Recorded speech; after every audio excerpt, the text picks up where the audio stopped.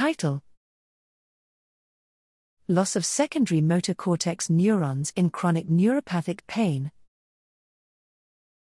Abstract: Chronic neuropathic pain is associated with structural plasticity of the brain on different spatial scales, yet, on the mesoscopic scale of tissue composition, little is known. Here, we determined the cellular composition of cortical areas and structural variability of entire neurons during chronic neuropathic pain using longitudinal in vivo 2-photon microscopy and behavioral assessment. When monitoring cell type composition in response to spared nerve injury in 84 cortical volumes containing 25,000 cells each, we found neuronal loss in the secondary motor cortex region M2 immediately adjacent to the cingulate cortex already 1 week after surgery.